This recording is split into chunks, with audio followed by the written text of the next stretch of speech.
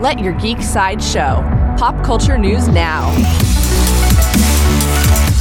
Hi, this is Susan, and here are your daily geek headlines.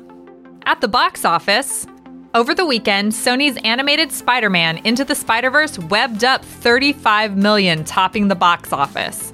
On the other hand, Universal's Mortal Engines opened at only $7 million. Finally, Fox's limited release of Once Upon a Deadpool has earned an estimated $2.6 million. Coming soon from Sony, according to Deadline, actress Adria Arjona is currently in talks to play the female lead in Sony's Morbius film. Arjona is circling the role of Martine Bancroft, Morbius' fiancée, who eventually becomes a vampire herself. Sony's Morbius currently does not have a release date.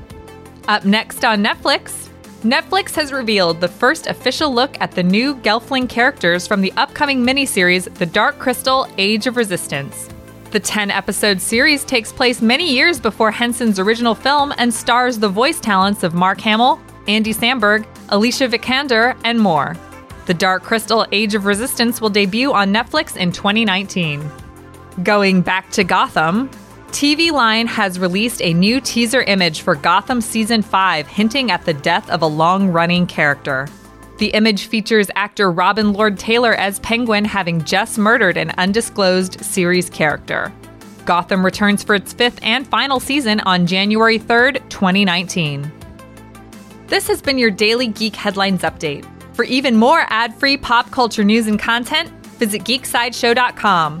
Thank you for listening, and don't forget to let your geek side show.